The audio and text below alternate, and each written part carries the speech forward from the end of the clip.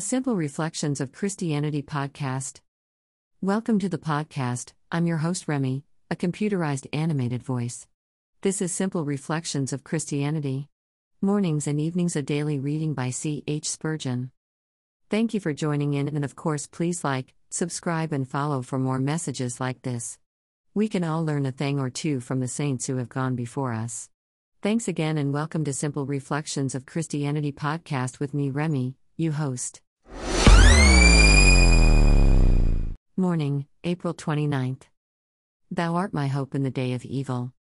Jeremiah 17:17. The path of the Christian is not always bright with sunshine, he has his seasons of darkness and of storm. True, it is written in God's word, her ways are ways of pleasantness, and all her paths are peace, and it is a great truth, that religion is calculated to give a man happiness below as well as bliss above. But experience tells us that if the course of the just be as the shining light that shineth more and more unto the perfect day, yet sometimes that light is eclipsed. At certain periods clouds cover the believer's sun, and he walks in darkness and sees no light. There are many who have rejoiced in the presence of God for a season, they have basked in the sunshine in the earlier stages of their Christian career, they have walked along the green pastures by the side of the still waters, but suddenly they find the glorious sky is clouded. Instead of the land of Goshen, they have to tread the sandy desert. In the place of sweet waters, they find troubled streams, bitter to their taste, and they say, "Surely, if I were a child of God, this would not happen." Oh! Say not so, thou who art walking in darkness. The best of God's saints must drink the wormwood, the dearest of his children must bear the cross. No Christian has enjoyed perpetual prosperity, no believer can always keep his harp from the willows. Perhaps the Lord allotted you at first a smooth and unclouded path, because you were weak and timid. He tempered the wind to the shorn lamb, but now that you are stronger in the spiritual life, you must enter upon the riper and rougher experience of God's full-grown children. We need winds and tempests to exercise our faith, to tear off the rotten bough of self-dependence, and to root us more firmly in Christ. The day of evil reveals to us the value of our glorious hope. Evening, April 29th. The Lord taketh pleasure in his people. Psalm 149:4. How comprehensive is the love of Jesus!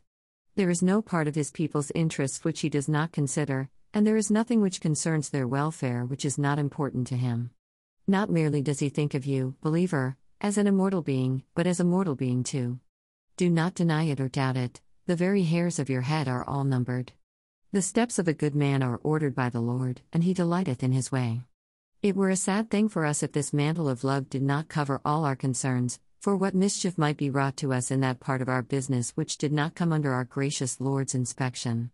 Believer, rest assured that the heart of Jesus cares about your meaner affairs. The breath of his tender love is such that you may resort to him in all matters, for in all your afflictions he is afflicted, and like as a father pitieth his children, so doth he pity you.